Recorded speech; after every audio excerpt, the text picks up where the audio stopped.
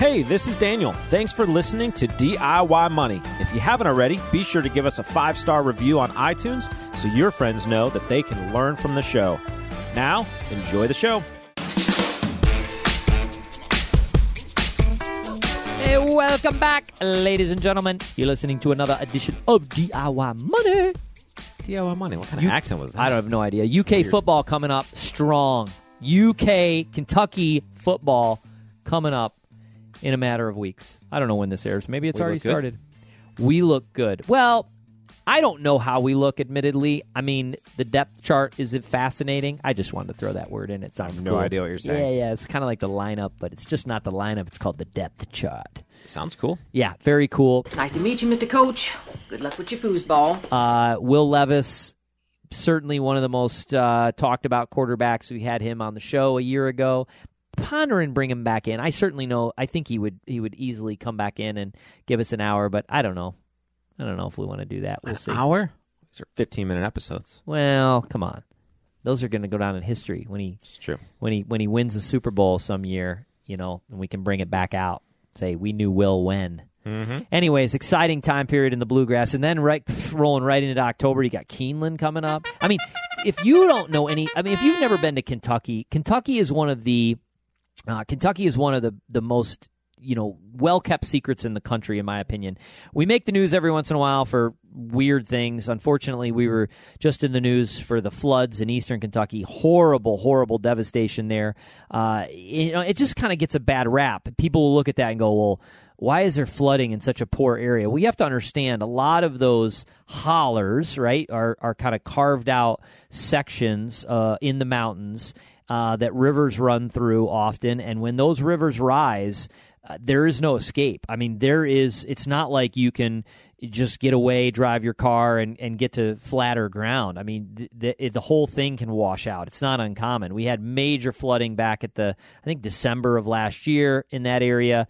Again, massive devastation in that area again, and not a lot of people are prepared for that. Terrible devastation. So we make the news for things like that. The tornado that was in western Kentucky a couple of years ago, I mean, just absolutely awful. And then, of course, we make the news in May when we roll around with the Derby, the 2 minutes at Churchill. And then, of course, our basketball and football teams every once in a while. Bourbon.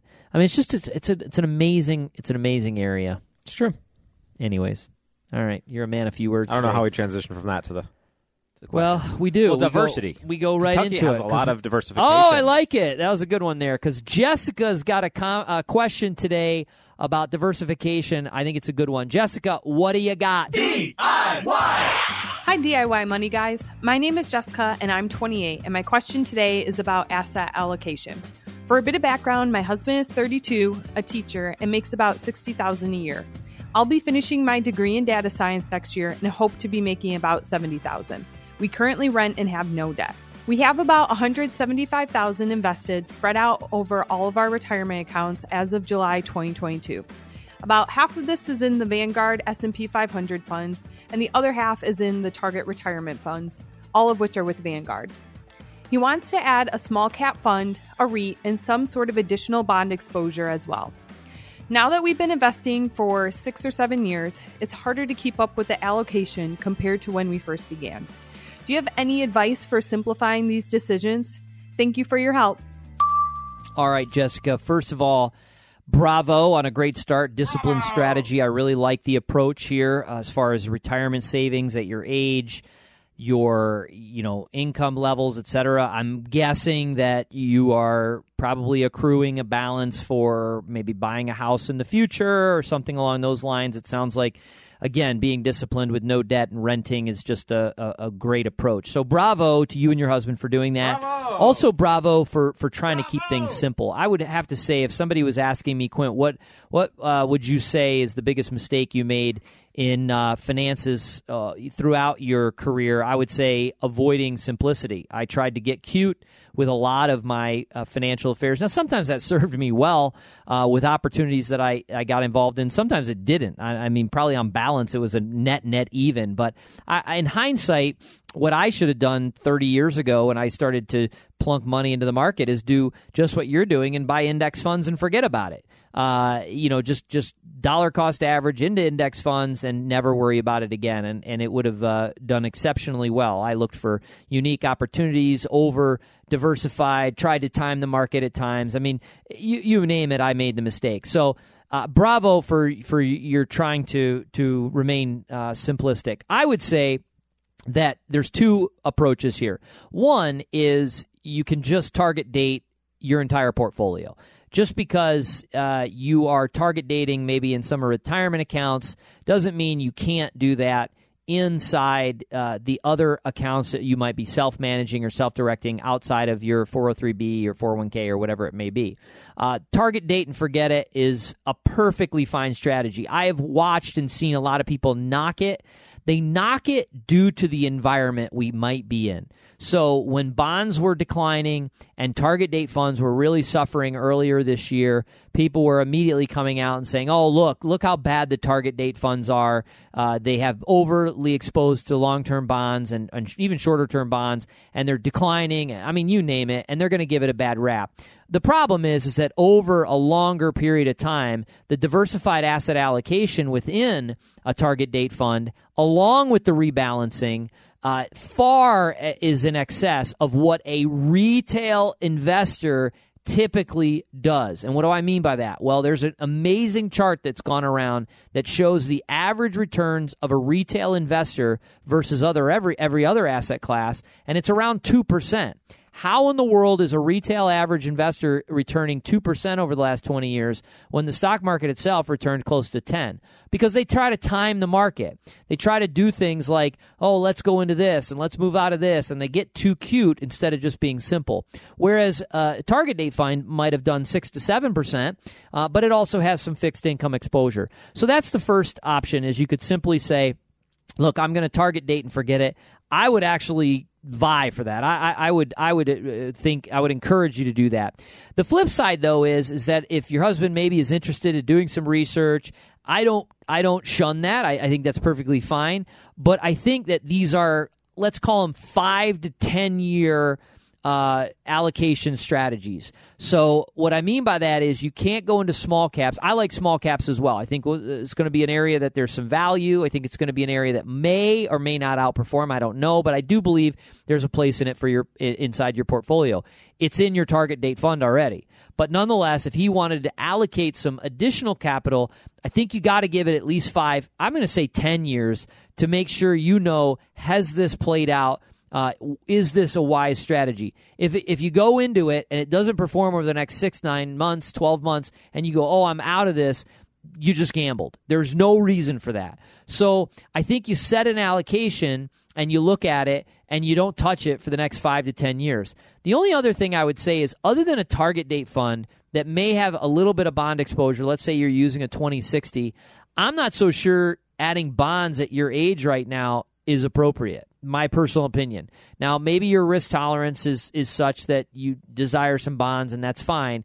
But in your 30s, I just don't see a lot of need for bonds in a portfolio, especially when you're dollar cost averaging in, and your portfolio will grow far in excess of where it is today. That's what I got, Daniel. What do you got? Danny, I think you can still become a gentleman someday if you understand and abide by the rules of decent society. Yeah, I like it. I agree with you on the target date funds. They're a pretty straightforward and simple way to allocate your portfolio in a diversified and really well-managed way. I would say that sort of the easiest way to develop an allocation, sort of the most simplistic approach, is to look at 2 or 3 target date funds, examine their allocation across things like U.S. stocks, large caps, small caps, any kind of REITs, gold if they have it, international.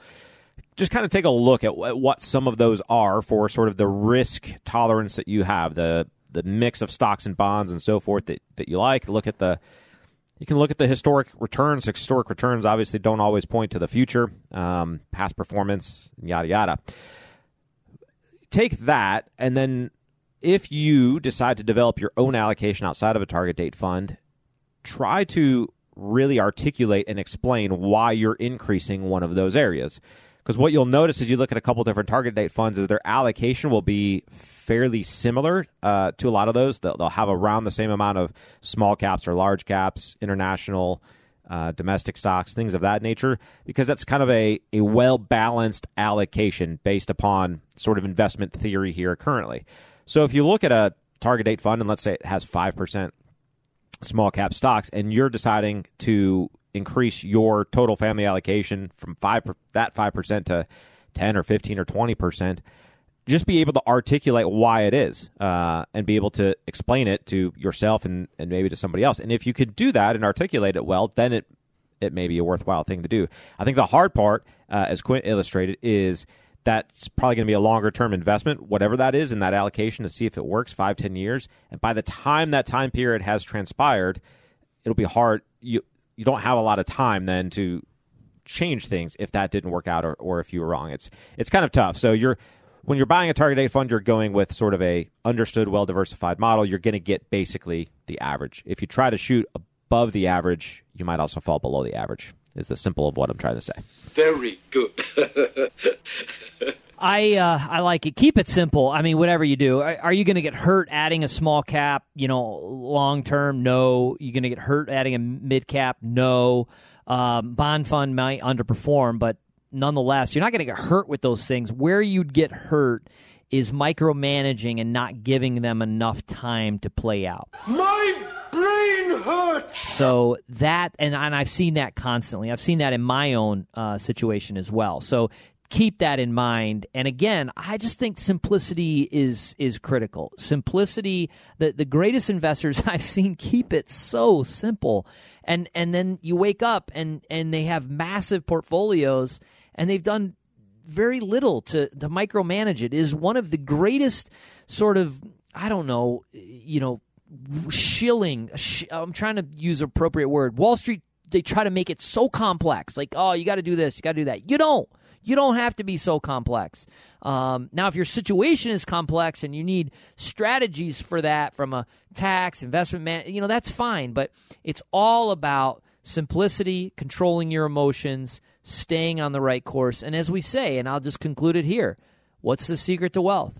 Living on less than you make, investing the rest, keeping it simple, and doing it for a very long time. Jessica, thanks for the question. We'll send you a $25 gift card. Everybody else, make it a great day.